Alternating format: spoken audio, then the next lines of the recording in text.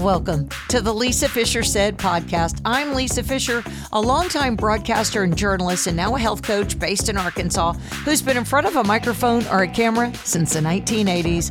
I think of myself as the queen of Arkansas media. I started this podcast in 2020 to help you live a better life. I especially think this episode is eye-opening for anyone wondering if it's time to give up alcohol. Jane Ballard is a licensed therapist in Dallas, and we discuss terms like Hanxiety and sober curious. For moms, she said, we drink because motherhood is hard.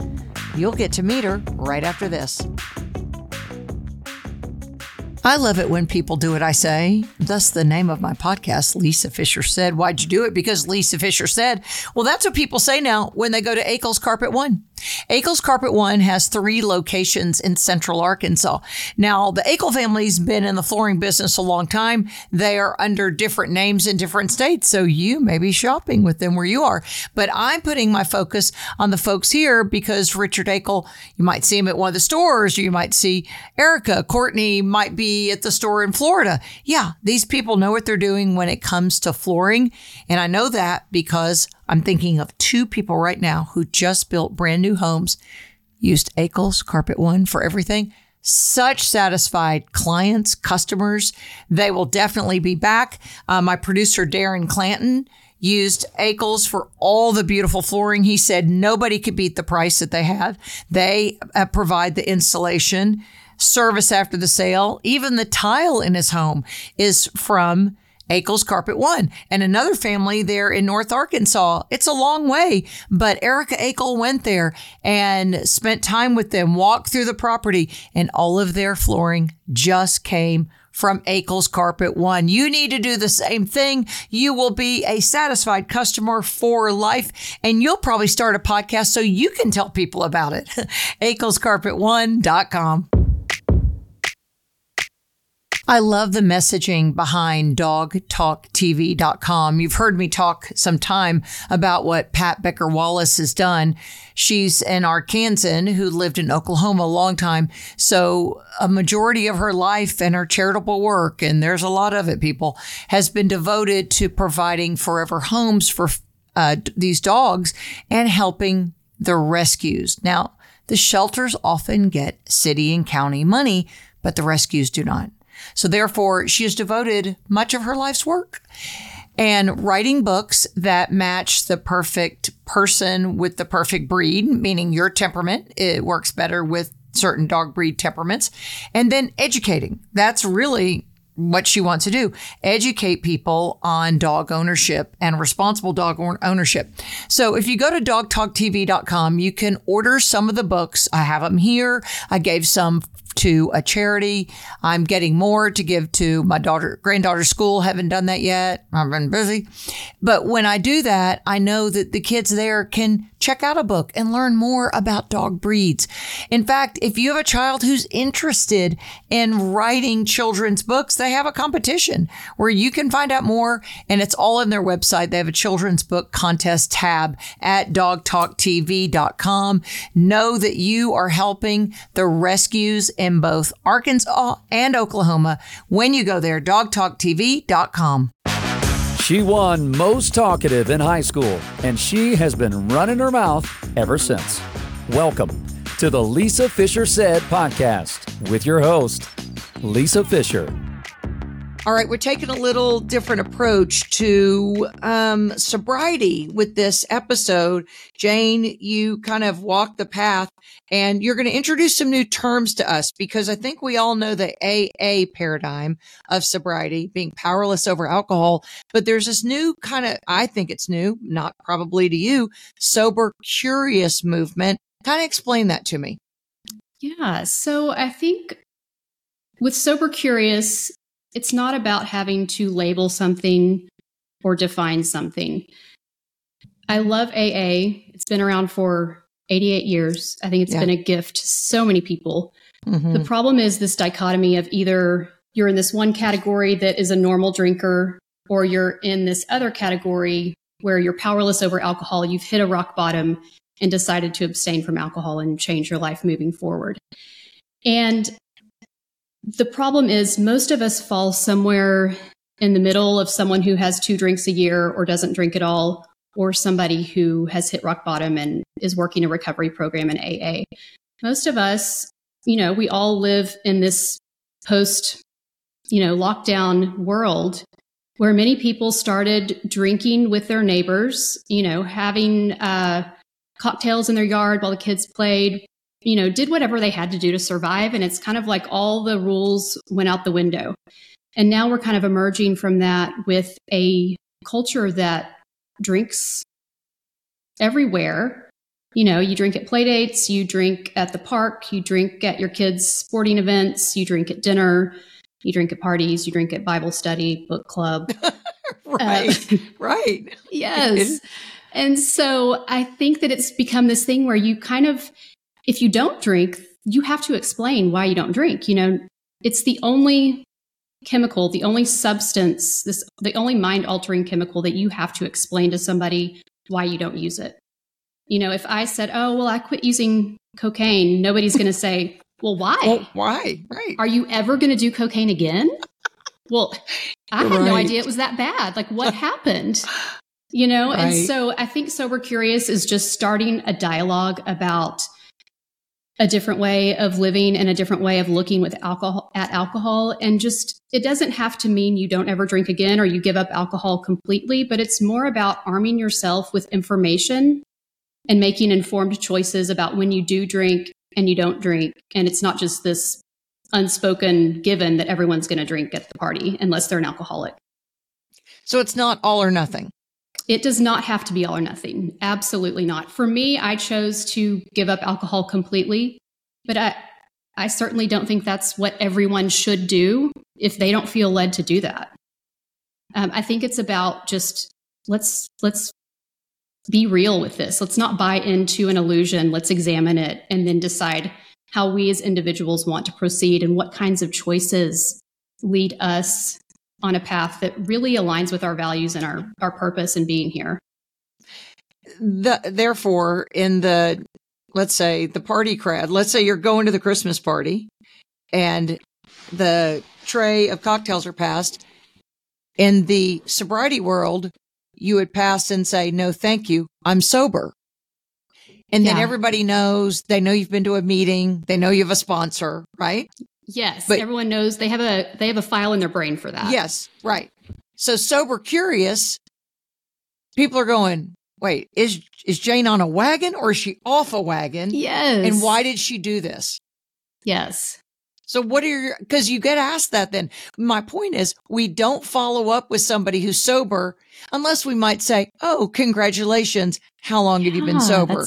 We congratulate them. But Sober Curious, people all of a sudden feel condemned because they're like, well, maybe I should or shouldn't. How do you handle that pressure? That's an excellent point, because I think when somebody says, oh, I'm sober, you write it off. People think, oh, you're different than me. I don't fit into that category. Right. I don't have a problem with alcohol. Right. And if you're just choosing not to drink, then people are like, oh, well, what is she thinking about me? Or what about what I'm doing? People feel judged immediately. People feel judged. Yes.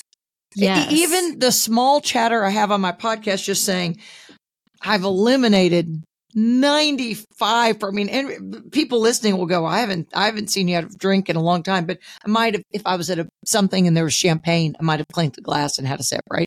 Yeah. But it's funny how people now identify me. I was working at the gym and the girl came up, she goes, you don't drink anymore, do you? And I go, well, no, but I don't not drink either. I just haven't, mine is selfish. It interrupts my sleep. And it doesn't work for me anymore. It gives me a headache. I get congested. I mean, it's old people problems for sure. You metabolize alcohol differently when you age. But do you see my point? Is all of a sudden they group me as to, oh, you're one of them. You're one of those people who's different than us. Who am I? Right. Yes. That's it. You're different. For me, when I first stopped drinking, I had this kind of like epiphany moment. I wasn't planning to quit drinking. The day before I quit drinking, it was not even a thing in my mind that I was going to quit drinking. I had an epiphany. I gave up alcohol. And I didn't say anything to anyone for a while. And, people really don't notice. Right. Like, I think that week I went to like a neighborhood happy hour.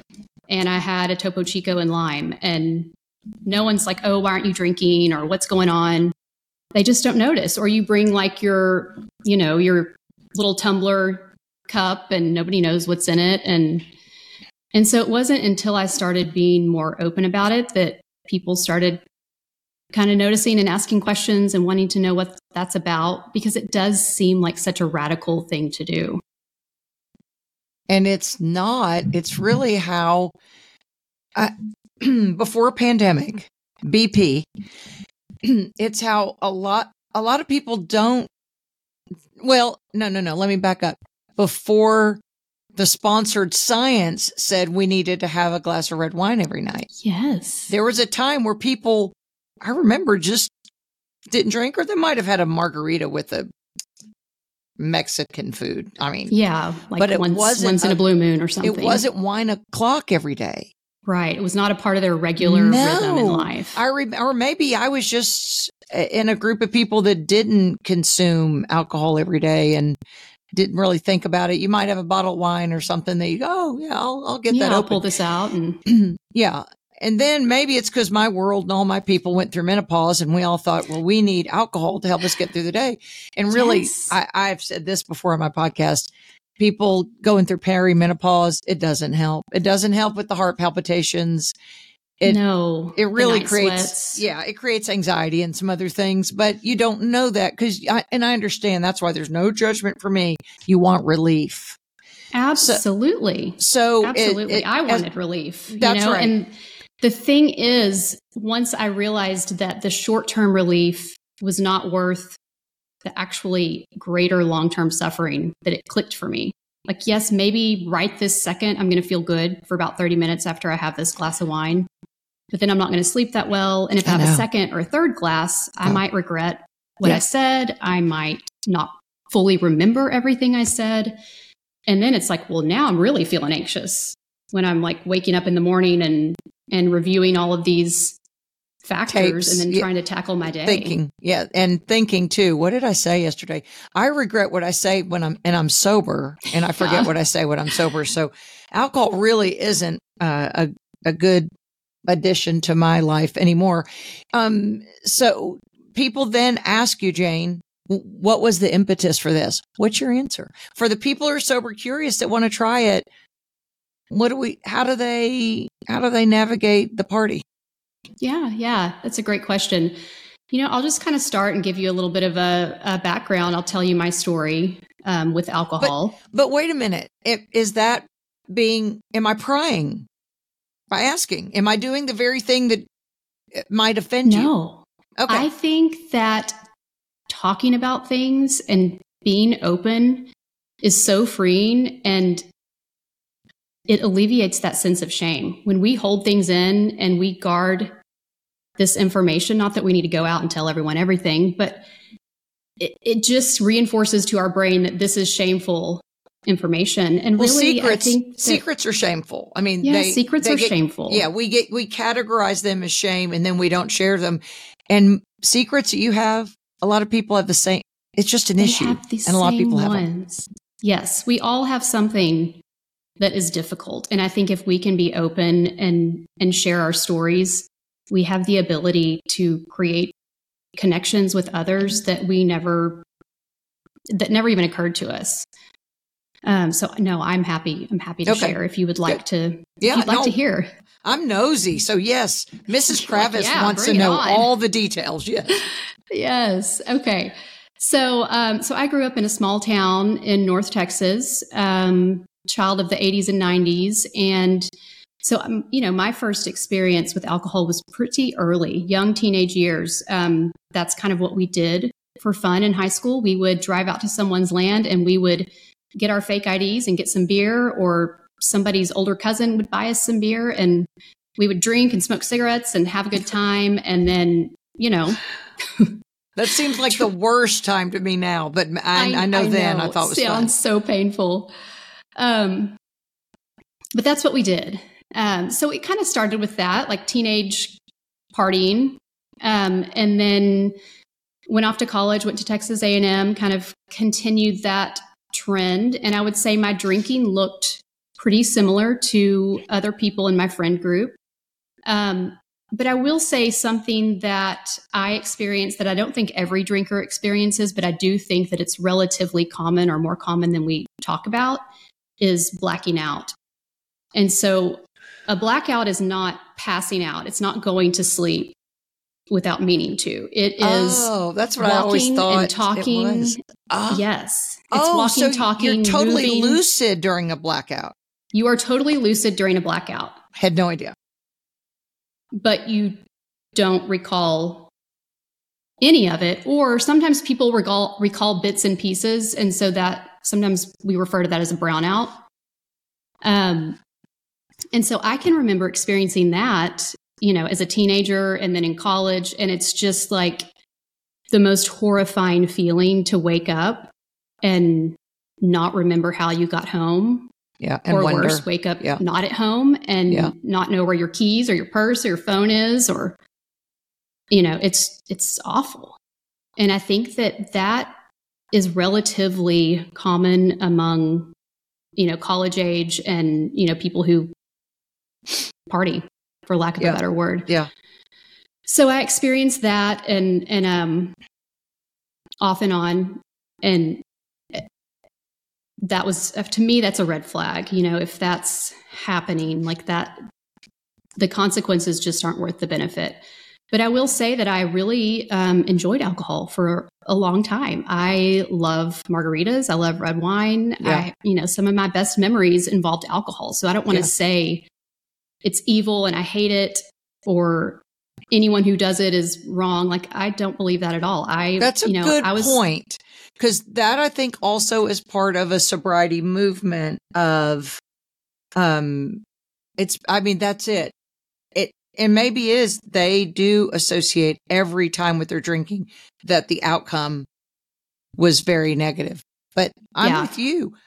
I actually like red wine and margaritas. I really kind of miss them, but I just can't metabolize them anymore. So I'm doing some other, they're the fake hooches you can buy. Yes, that I'm trying. The adaptogens right. So I think that's really neat, not nice for you to say. It's okay you have permission to say, I enjoyed going to the winery and tasting the wines with people, or traveling someplace, or having a different type of margarita. I think that's okay. Yeah. Or going to a really nice restaurant and having one of their specialty cocktails and then looking at the wine list. Like, I really enjoyed that. That was a part of my life for a long time. And, I can't say that I regret all of it. I think that alcohol maybe served some purpose for me. Another piece of my story is that I struggled with shyness and social anxiety pretty much as long as I can remember. And so you thought that helped you, or maybe it did help you kind of come out of that shell. In the short term, it did. It's like you have a drink or two and you don't care if people are perceiving you in a judgmental or critical way. You're able to let go and let loose. Did your friends notice that drinking Jane was more open than non-drinking Jane? I think they did. Yeah. Mm-hmm. Yeah, absolutely. I had a friend several years ago who, we were laughing about like a dinner where I'd had too much to drink. And she was like, yeah, I love drunk Jane. And I'm like, oh gosh. How did you feel about that? It kind of like hit me. I know she didn't mean it to be, she did not mean it in a negative or hurtful way. No. But it made me feel ashamed. And then it made me think, what about sober Jane? Well, and didn't it make you think, because the thing with drinkers is, I wasn't drunk. Yeah. And then you probably questioned her in your mind thinking, well, I wasn't drunk. But drinkers don't realize, yes, you were. Yes. Yes, you are, or you were or are at that time. It's the people around you who can be more objective about how much you've really consumed, because we're not honest with ourselves. Right. The part of our brain, the prefrontal cortex, is where we reason and use logic and problem solve. And the more alcohol we consume, alcohol is a central nervous system depressant. The more we consume, the more that prefrontal cortex goes offline. And our ability to have insight into our own behavior and decision making becomes impaired, and our judgment becomes impaired. That's why you shouldn't drive. That's why you shouldn't drive. That's why you shouldn't decide whether or not you want to like make out with someone or, right. Like they find that women who black out tend to become victims of sexual assault. Yeah. And men who black out tend to become violent. And so it's like very interesting that, you think of like the aggressive man getting into a bar fight. That's kind of what happens when men are blacked out, and women, no longer are able to say no or even remember their values and make decisions that align with their sober self. Okay, so let's go back to that.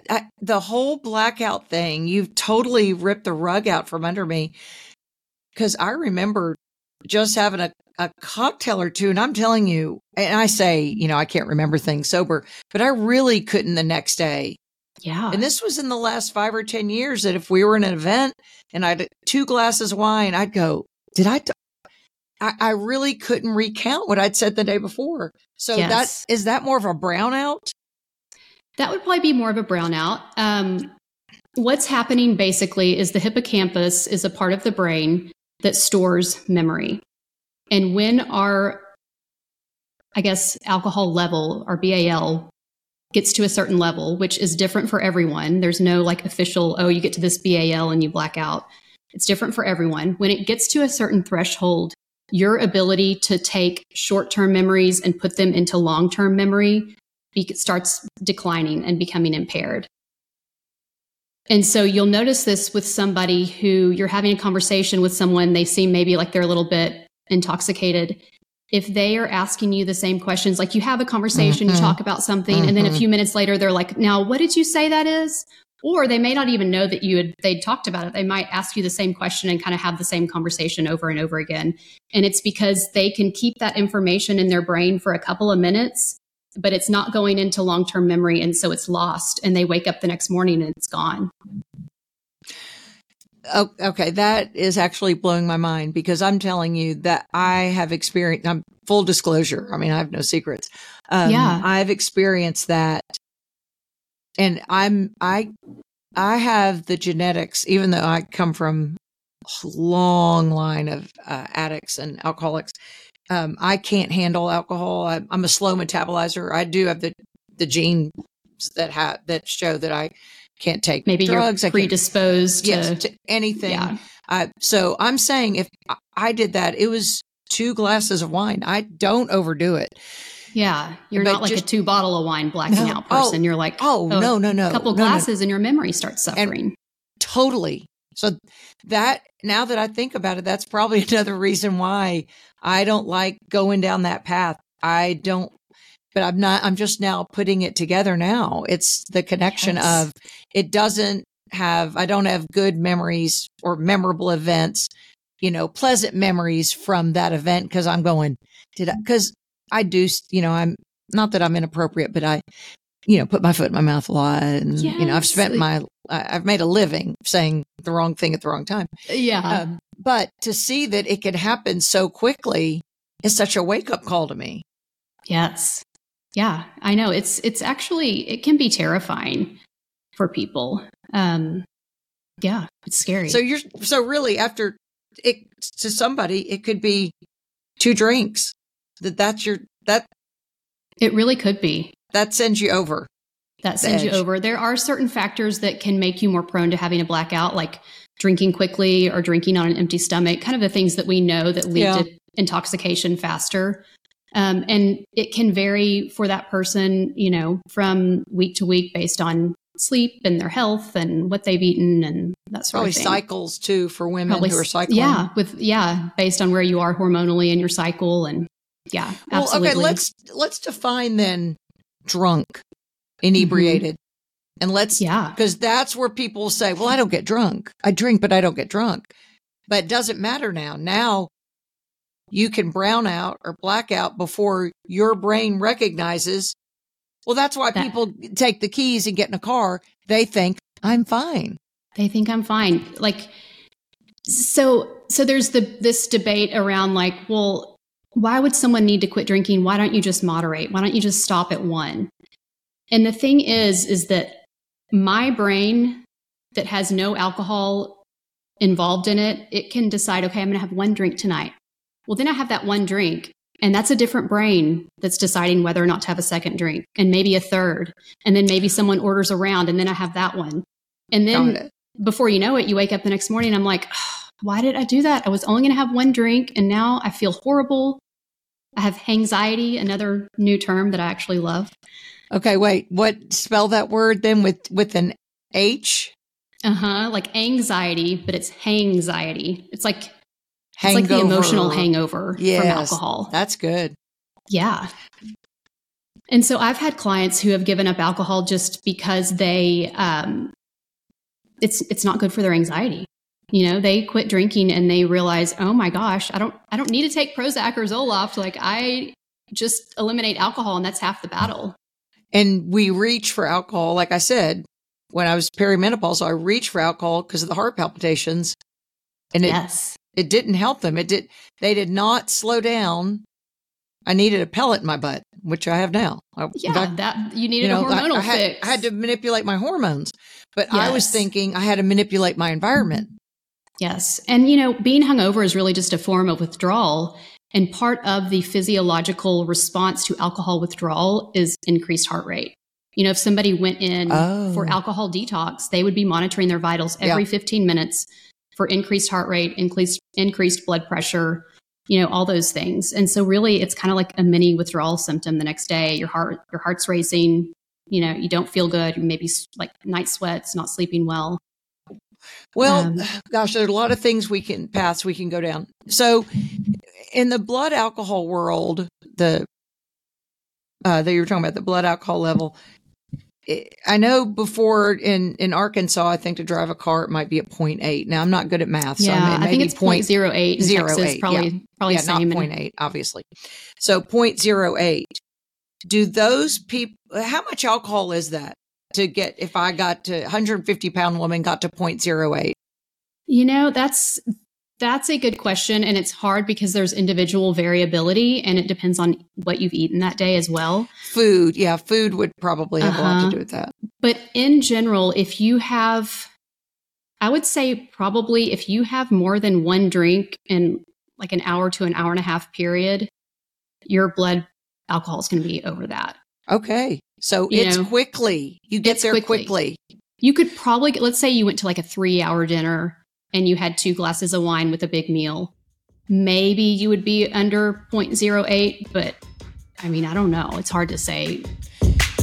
Sustainability, regenerative farming, 10 generations of farmers. Well, who else would that be? It's the Ralston family in Atkins, Arkansas, and Ralston Family Farms. I've gotten to know them very well. They're now personal friends, and it's because I eat a lot of the rice. I feed it to people who come to my home because I talk about my diet is based on beef, butter, bacon, and eggs. I have rice. I have local fruits in season. That's it. And you know what? It's complete. It's delicious. And I think everyone should do it. But let me tell you some other things about their website. One, I want you to go look at their brand refresh. They have taken some things with their packaging. So when you go to Whole Foods or Fresh Market or your favorite grocery store, you might think, wait, does that look different? Yes, it does. Same product. And then also their website is where I go all the time for recipes. They always have an option for recipes because I know with like my grandkids are over, they love the cheese grits, or I love the purple rice, or blah, blah, blah, blah, blah. And there are 6 different rice varieties, and there is a recipe or 1,000 for each of those varieties. Check it all out online. Get to know the Ralston family.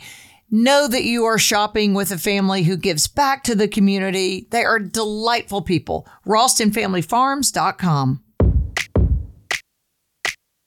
Why is the food at David's Burgers just better than any other burger place in Central Arkansas? Well, I can tell you, I've been a customer. I've been dining there for the 10 years they've been open, 10 locations now in Central Arkansas, and it's the beef.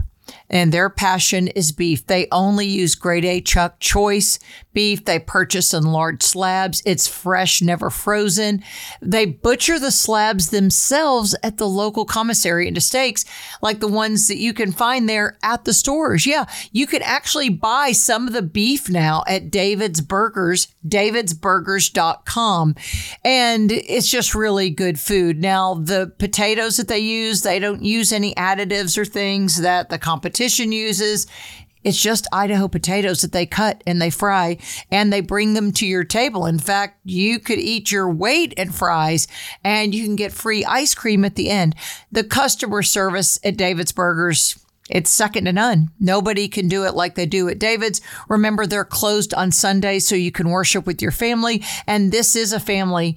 David is the patriarch of the family, but the Bubba's family, they give to charitable organizations, especially when it deals with adoption and fostering, because they are an adoptive family. Check them out online. We'd love to have you in Central Arkansas. Eat there. It's davidsburgers.com. Well, the reason I'm going to back you up on that, one time, friends and I were cooking for something, and the girl's husband is a DEA agent. And so we were having red wine. In fact, we were auditioning for a cooking show. We got it, but it's a long story, but we didn't do it. But so we had red wine, and I was teaching them how to fry chicken. And I had like 2 glasses of wine, and we have a rule in our house that, there's no drinking and driving. So the DEA agent had a breathometer or something. I can't remember. Maybe it was a breathometer. We did something. A breathalyzer. Yeah, breathalyzer. And it was funny that, but we had eaten heavy, high-fat foods, and I didn't register. And because he was like, I'm not going to let you get the keys of the car and leave my house, because he's a federal agent. I mean, yeah, of course. And he was surprised, and he said, wow, because we may have had 2.5 glasses, but we were there for hours. It was maybe a 3 or 4 hour period. But he said that shows you that food does blunt the effect, and probably high fat foods. But think about, a lot of people go to events or go to the bar and sit there and nibble on a few things, and they haven't eaten much. Yeah. Or so women will be like, well, I'm watching my calories, so I'm not going to eat dinner because I know I'm going to be drinking later. And then, I see that all the time with women who are obsessed with their weight. See, I'm not obsessed with my weight because I'm an intermittent faster. I fast, and that's my life. Gives you some freedom. And, there's just so much freedom. Yeah. Basically, if you have food in your stomach, it will slow the absorption. It will not prevent intoxication, but it will slow the absorption. So, gosh, to be drunk and full would be a terrible. Now, those are senses that I don't ever want to experience again. I try not. Typically don't overeat. Yeah. So tell me your age. At Texas A&M, 18 to 22, you probably had to get your master's. So I did. So I after A&M, I took a year off and worked, and then I went and got my master's in social work at the University of Texas at Austin. Had a great time partying there. And that's a big party city. Big party city. Well, there are lots of fun things to do. All college towns are, but I mean, Austin really is. Yes. It's a New Orleans of kind of the West. It is. Food is good. Good People live go music. for the alcohol. They walk, live music. They walk the streets, all that. Yes. So the culture is so inviting. My son went to LSU.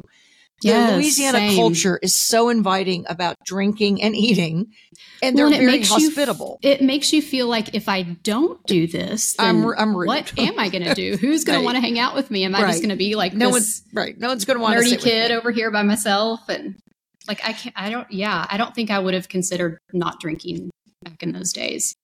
I was 22, 3, 4. There was no dialogue, though, Jane. There was no dialogue for that. At the time. There really wasn't. And then after graduate school, I spent about a year traveling. I went to Australia for the last semester of my graduate program and did an internship in South Australia in a city called Adelaide. And then I went to London for 6 months because they were recruiting social workers at that time, and you could get a 6-month work visa. And so, I think that my drinking was probably pretty bad in London. Another culture. I mean, the bars of Dublin to the pubs drinking in London, pubs and and everything. Yes. yes. And, you know, it's hard moving to another country, and I didn't know a single soul. And then I met a few people. But I think I ended up getting a little bit depressed just with the dreary weather and the isolation. I was going to say the lack of sunlight. Oh, yes. And so then, you know, I drank to kind of get me through those times. And I think it probably just made things worse. And so I guess long story short, I survived all those years, came to Dallas shortly after that. You know, probably 15 years ago, I moved to Dallas, met my husband a few years after that. And really the last decade of my life, I've been having babies and raising kids and, you know, working on my career. And so it hasn't really been conducive to drinking the way I used to, but I would say I probably did still drink regularly. I lost my mom to cancer. And so cancer's always been on my radar. And so in my mind, I was always like, well, if you drink more than 7 drinks a week for women, then you're more likely to get cancer. And so I would try to, whatever, you know, in whatever days it was, I would try to have no more than 7 drinks a week. The threshold. Which sounds like a lot, but you know, that goes quick. And then if there was something going on, sometimes I would, you know, if I had a couple of events that week or something, maybe I would have more than that. And then I would say so I quit drinking a year ago today. So September of 2022.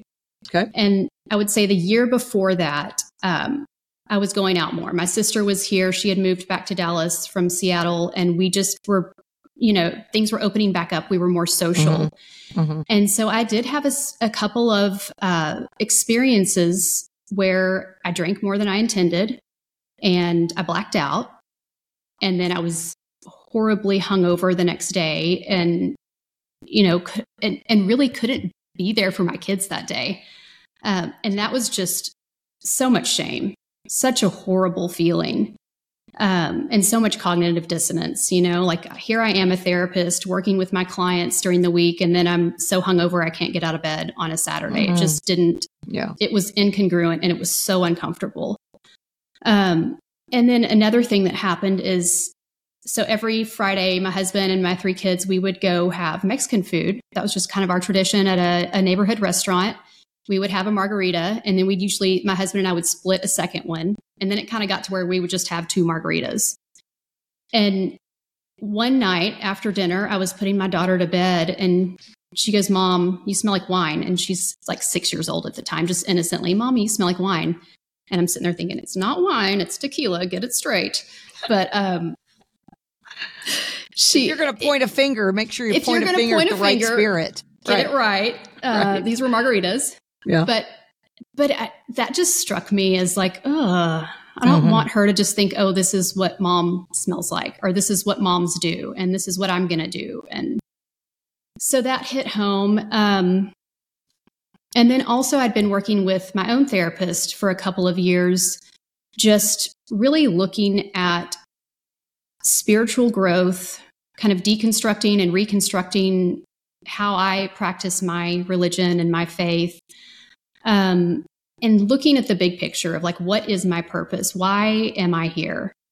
And so I'd really been going through kind of this growing phase in all aspects of my life. And the alcohol piece just, it was almost like I was bumping up against the glass ceiling. Like I couldn't get any further in this like growth journey with alcohol there.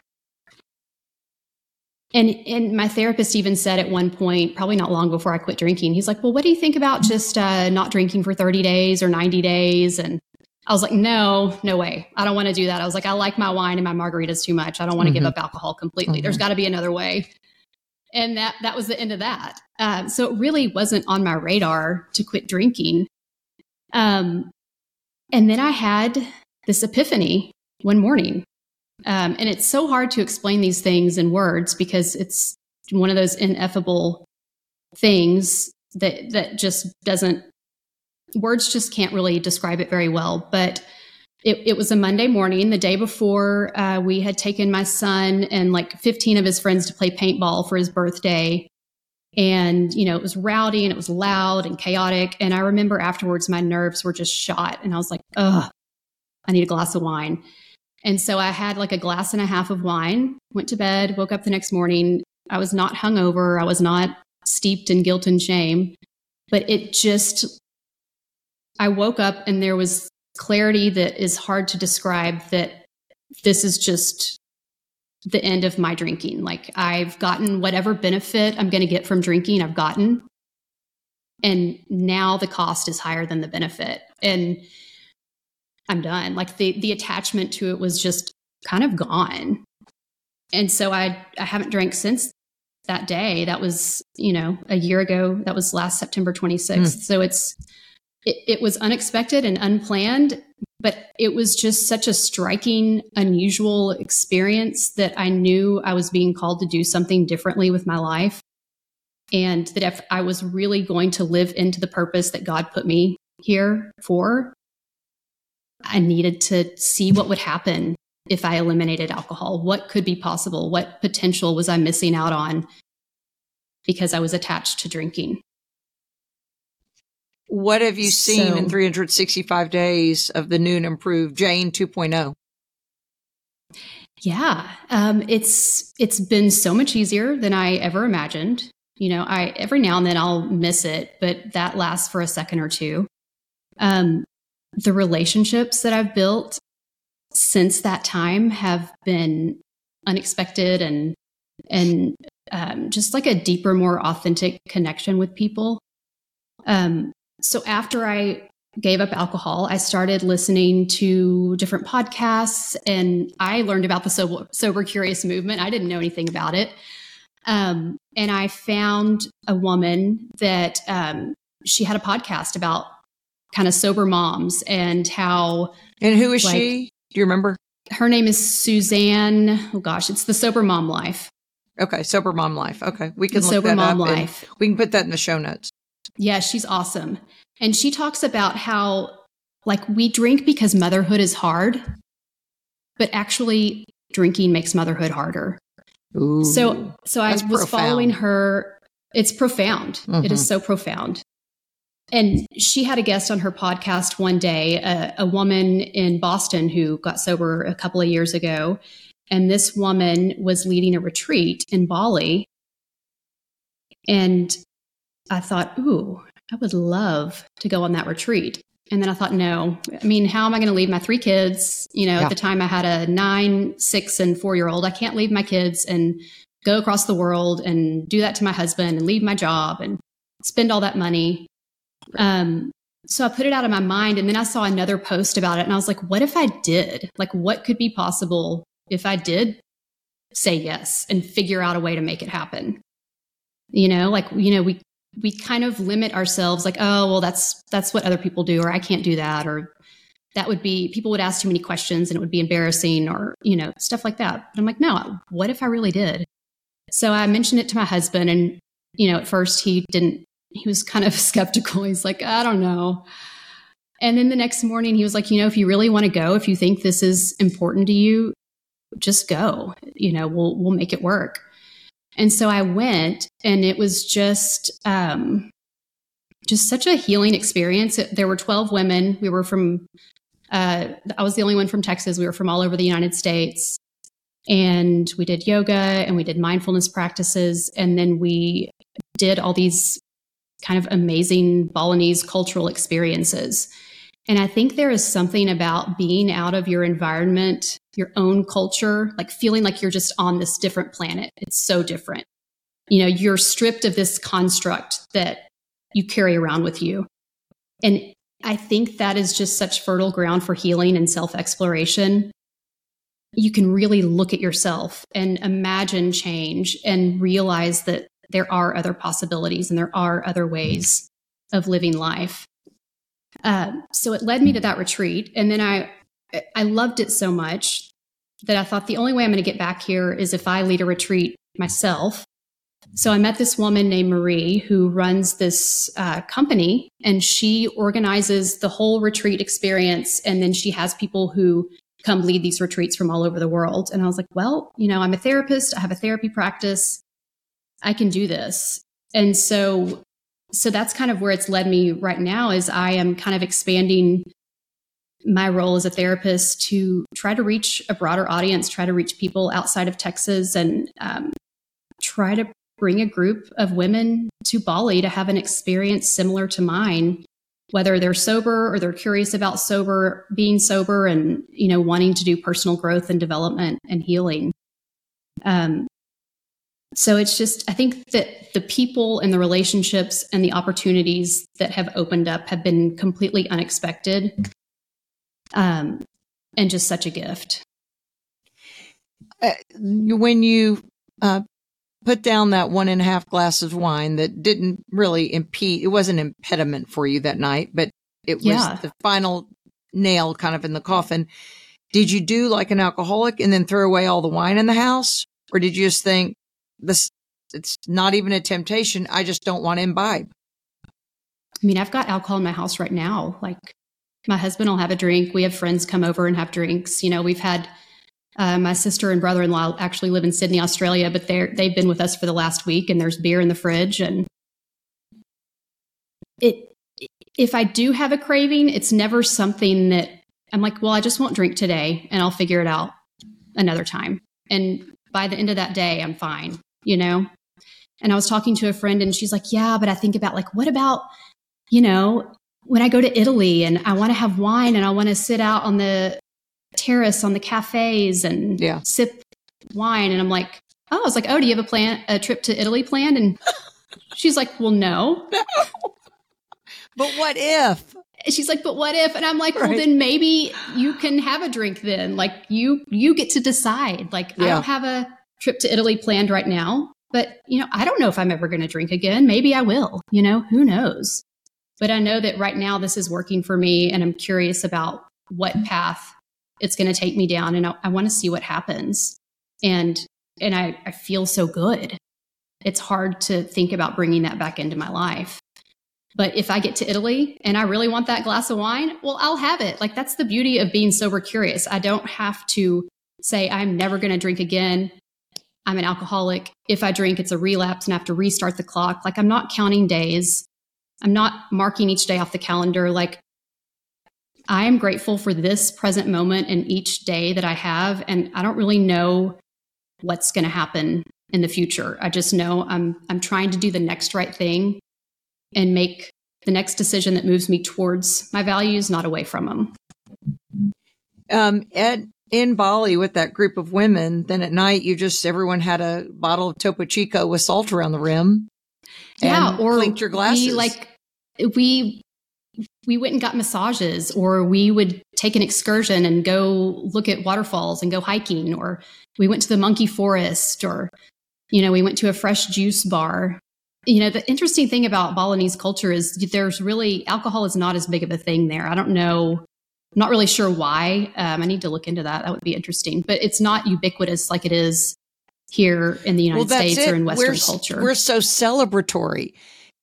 I'm thinking in not just Western culture, in 21st century culture, that if you have a good day and you accomplish something with your peers in a group of 12 women who traveled around the globe to get there, we would say now, oh, let's celebrate with a glass of wine. Let's have a drink. Yes. Right. So it's changing the narrative in our brain of let's sleep in or take a nap or something else that is indulgent. It's not indulgent. And it's just life. Yes. It's like, if you need to drink to have fun, whatever you're doing or who you're with, maybe just isn't fun. It's like, let's create the life that we really want to be living. Let's say no to the things we don't want to do, instead of begrudgingly saying yes and then having to drink to get through it because it's mind numbing or you're anxious or you don't feel like you fit in. I think as women, we carry an invisible load to manage our families and responsibilities, and we don't feel like we can really take time to do what we want to do, but we can pour a drink and sip that while we make dinner or whatever. And that feels like one way to get relief. And so it makes total sense. I've done it so many times myself. But if we can kind of radically look at like, I've got one life here. why not just figure out what it is that I really want to be doing with it and create the life that is meaningful and satisfying to me that doesn't require alcohol to tolerate it. Could the sober curious movement is almost like it's approaching the group of people who are ambiguous in their drinking. They don't drink too much, they don't drink too little. But what about the person with full on alcoholism? You know, and of course, sometimes you do need a medical detox. So you might have to talk to a healthcare provider. But if whether at that point, do they still call it a sober curious approach? I think it's up to them. I think there are people who meet criteria for alcohol use disorder who prefer more of the sober curious approach than they do the AA approach. And I think I think it's about people finding what works for them. I get it. I think that detox, like withdrawing from alcohol, can be fatal. And so if the person is drinking regularly and experiencing withdrawal symptoms, definitely want to have a medical detox, see a physician, consider inpatient treatment to get detoxed, and that takes maybe 3 to 5 days, and then figure out what path is best for you. I worked with a coworker once who tried to quit drinking because we were in a public environment of being on the radio, and Plum had a seizure. Yeah. That was a day and a half with no alcohol. And the DTs were so serious, and he was put in hospital. I mean, you do jeopardize your life. It is a very serious physical, not just physiological. It's a very serious physical condition. And so I do not want to look at that lightly for people. No. Because somebody listening could be in that group, and you do need to have. If you drink daily, a medical detox is the safest and the least way of suffering, the most humane, compassionate way. It is, for sure. Nobody needs to suffer or deserves to suffer like that. Yeah, it is for sure.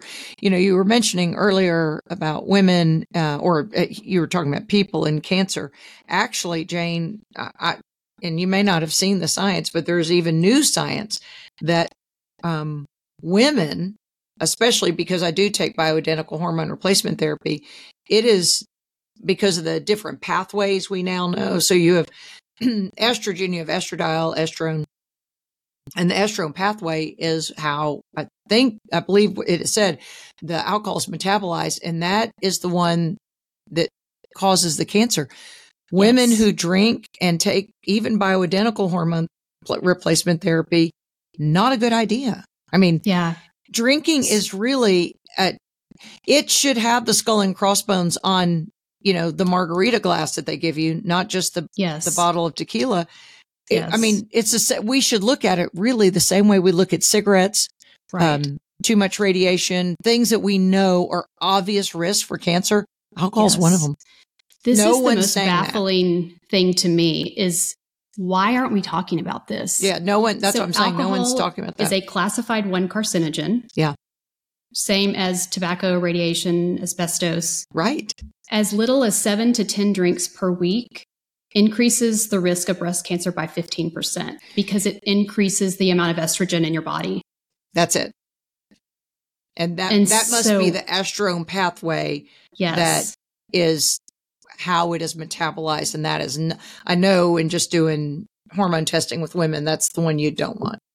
Right. And so we're not talking about women who have alcohol use disorder. We're talking about low to moderate consumption of alcohol. Daily drinkers. Increases your risk of alcohol. Or even weekend drinkers who have, let's say they have, a drink on Thursday night, and then they have 2 drinks on Friday, and then they have 3 drinks on Saturday.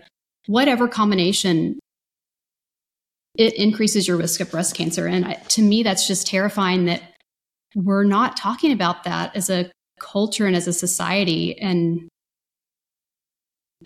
that's, that's part of my mission is I want to increase the dialogue around that and, empower women to make choices, informed choices about their health and their well-being. This is an eye-opening episode. I think so many people can identify with every word you uttered. We'll put the link or any information in the show notes about your next trip, your next sober curious trip, and any information on how to reach out to you, because I guess because of state lines, can you see people in other states? So I could not provide therapy to people in other states, but I could do some coaching and consultation. It just would not be, it wouldn't be mental health treatment, but it could be more coaching. It's not treating a diagnosis, but more helping people with setting goals and coming up with a path that works for them. And then, of course, the Bali retreat is open to women anywhere in the world. And then I have a group on Facebook, a free group called Sobriety Simplified. And it's just a place for women to join, and, they can post anonymously if they want to. They can share their story. They can ask questions. They can support each other. So yeah, like my mission is just to reach more women who might have a similar experience with alcohol as I've had, and just support them along the way. I love your message. Keep doing what you're doing. Thanks you. Thanks for doing this interview today. Great job. Yes, it's been a pleasure to be here. Thank you so much for having me. Thanks for listening to the Lisa Fisher Said podcast. Be sure to hit subscribe and download all the episodes and leave a review, won't you? The Lisa Fisher Said podcast is produced by ClantonCreative.com.